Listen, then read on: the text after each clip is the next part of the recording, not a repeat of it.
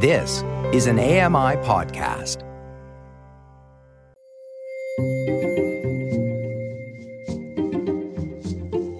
Welcome to Voices of the Walrus on AMI Audio, where professional readers give voice to articles from Canada's best general interest magazine. I'm your host, Roger Ashby. It may not exist yet, but no one in tech can risk ignoring Mark Zuckerberg's next big thing. All Aboard the Metaverse is the new digital frontier unstoppable, is by John Evans. John Evans is the author of the fantasy novel Beasts of New York and several thrillers including Dark Places and Invisible Armies. Born and raised in Canada, he now lives and works in the tech industry in San Francisco. This is an article titled, All Aboard the Metaverse, is the new digital frontier unstoppable, by John Evans. It's coming. So says not just Mark Zuckerberg, who recently renamed Facebook in his anticipatory certainty, but a growing chorus across tech, gaming, entertainment, and fashion. Recent headlines proclaim that a slew of mega corporations, Microsoft, Disney, HTC, Dropbox, Samsung, Nvidia, Nike, are getting ready.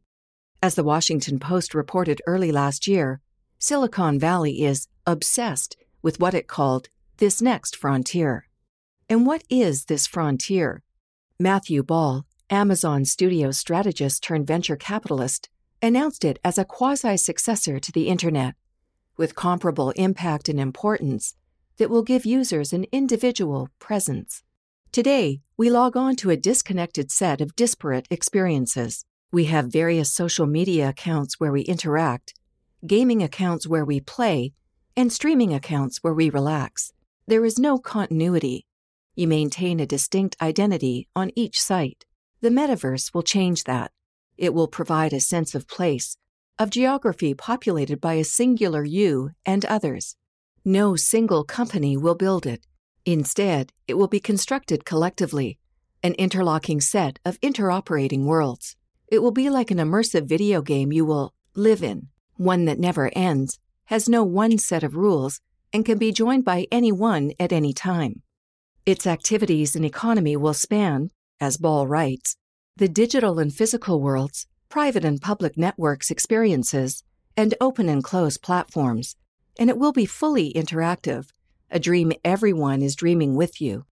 Roaming the vastness of the metaverse, you'll automatically be grouped with friends or strangers you're likely to find interesting, and you'll see their custom avatars around you, the figures that represent their presence, featuring limited edition virtual clothes, logos, accessories, and badges. Together, you might stumble onto a digitally constructed haunted house or surface in the middle of an intellectual salon, or beam into a yelling throng watching a live concert. Perhaps you'll have a pass that grants you VIP access, virtual swag, or a celebrity companion. At work or school, you'll collaborate and learn in metaverse rooms kitted out with whiteboards or screens or productivity tools, sitting beside coworkers all garbed in bespoke pixelated guises. Think of it as a 3D marriage of Zoom, Slack, and Xbox.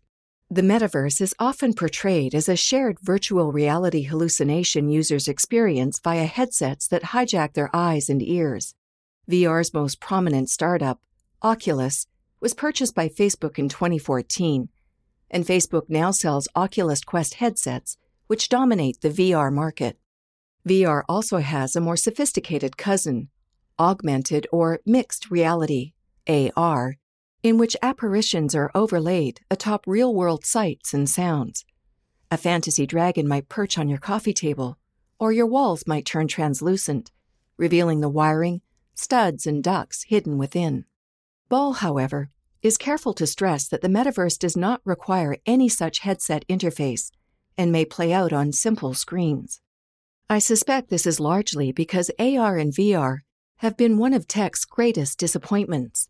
As the gaming website Polygon recently put it, the VR revolution has been 5 minutes away for 8 years. Its promise and disappointments go even further back.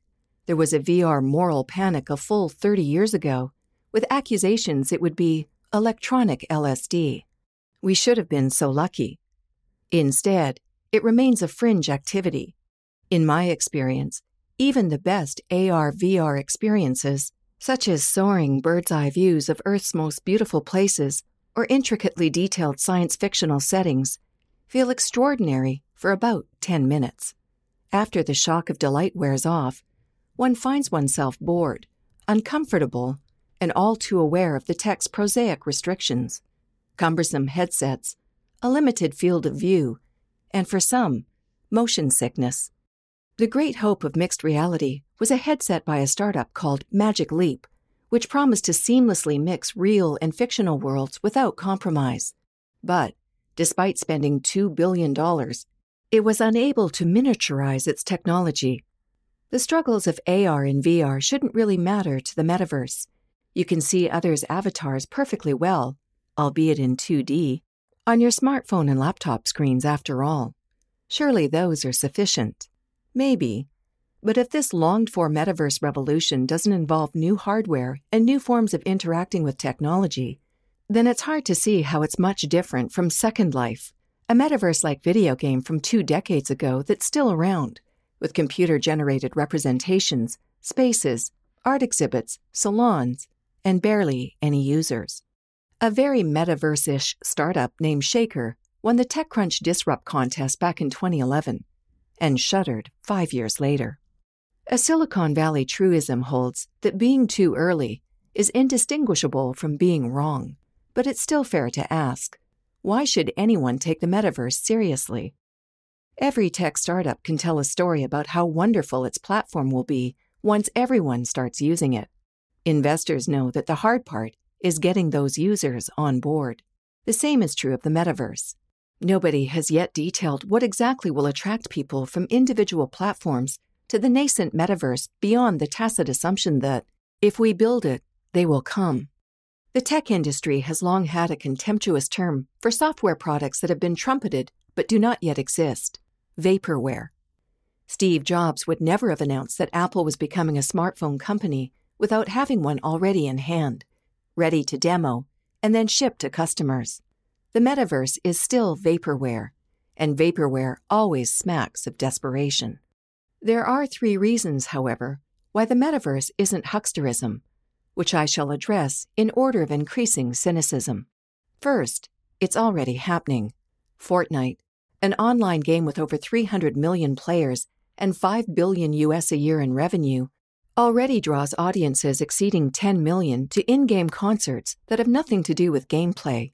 Many more are growing up on Roblox, a platform for gaming and game creation, whose 200 million monthly users include more than half of all American children.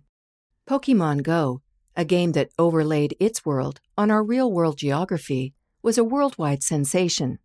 The recent eruptive success of NFTs, essentially numbered digital art prints with ownership registered on blockchains, shows that many people will pay real money for digital goods. Facebook planted its first metaverse seed 2 years ago. Horizon Worlds, formerly Facebook Horizon, basically a dressed-up version of Roblox for grown-ups. All of the above, and many more, are already grasping toward our metaverse future from different directions. Like vines reaching toward sunlight, it's only a matter of time before they meet and intertwine. Second, it's inevitable. Love or hate Zuckerberg, his acquisitions of Instagram and WhatsApp, and his attempt to buy Snapchat, all of which subsequently saw usage skyrocket, show that his crystal ball is much clearer than most. The dominant cultural trend of the last 30 years has been our on-lives' increasing absorption of time, attention, and importance. Every year, we spend more time in abstracted, mediated digital experiences, from Twitter to TikTok, World of Warcraft to Netflix. Studies indicate that the average American now spends 4 hours per day on mobile devices, up from 2.5 in 2014. A 2019 survey reported that the average Canadian spends 11 hours per day looking at screens. And this overall trend has been greatly accelerated by the pandemic. A remarkable recent study in JAMA Pediatrics indicates that teenagers' screen time more than doubled during lockdowns, from 3.8 hours per day to 7.7. Through that lens, the metaverse isn't a radical change at all. It's just a rational extrapolation of this inexorable cultural wave. Lastly, no one in tech can risk not taking it seriously. The industry assumes that we live in a world of endless revolutions. Venture capitalists invest in startups. They battle to build what Michael Lewis called the new thing. The winners become the new venture capitalists and tech execs, while the previous generation's behemoths fight to stay relevant in the new world. Repeat. With AI improving more slowly than expected, and self-driving cars therefore on indefinite hold, the metaverse now seems the most likely new thing. As such, a lot of absurdly wealthy venture capitalists and CEOs are about to spend enormous amounts of money to help build it, or to protect themselves from losing users to it. So, will it happen is not really the question. A better question when it comes to tech revolutions is, should it happen? The answer there is thornier and more complex. The word metaverse was coined by Neal Stephenson in his 1992 novel, Snow Crash. His metaverse was no utopia. It was a vaguely tolerable, corporate-owned flight from the semi-dystopian meat space world, where Snow Crash's protagonist, conveniently self-named hero protagonist, spelled Hiro, lived in a storage unit and eked out a living delivering pizzas for the mafia. The metaverse's other literary touchpoint is Ernest Cline's Ready Player One. Here, there is nothing semi about the novel's dystopia. Chapter 1 begins, I was jolted awake by the sound of gunfire in one of the neighboring stacks, wherein a stack consists of dozens of mobile homes arrayed vertically, and cities are composed mostly of such stacks.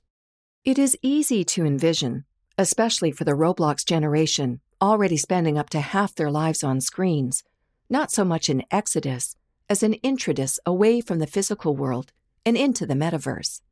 This is especially so if, as Stevenson and Cline have prophesized, political failure and climate change and rapacious inequality combine to make that physical world increasingly undesirable.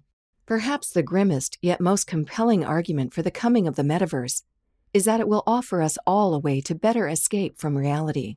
We certainly could have used it during the pandemic. As our meat space world gets worse, the triumph of the metaverse grows more assured. Or, put another way, a bet on the metaverse seems like much less of a long shot in a worsening world. That was an article titled, All Aboard the Metaverse, Is the New Digital Frontier Unstoppable? By John Evans. You've been listening to Voices of the Walrus on AMI Audio, produced by Don Dickinson, audio engineering by Jacob Szymanski and Bill Shackleton. The manager of AMI Audio is Andy Frank, and I'm your host, Roger Ashby. If you enjoyed this podcast, please consider giving us a rating and review and subscribe for more.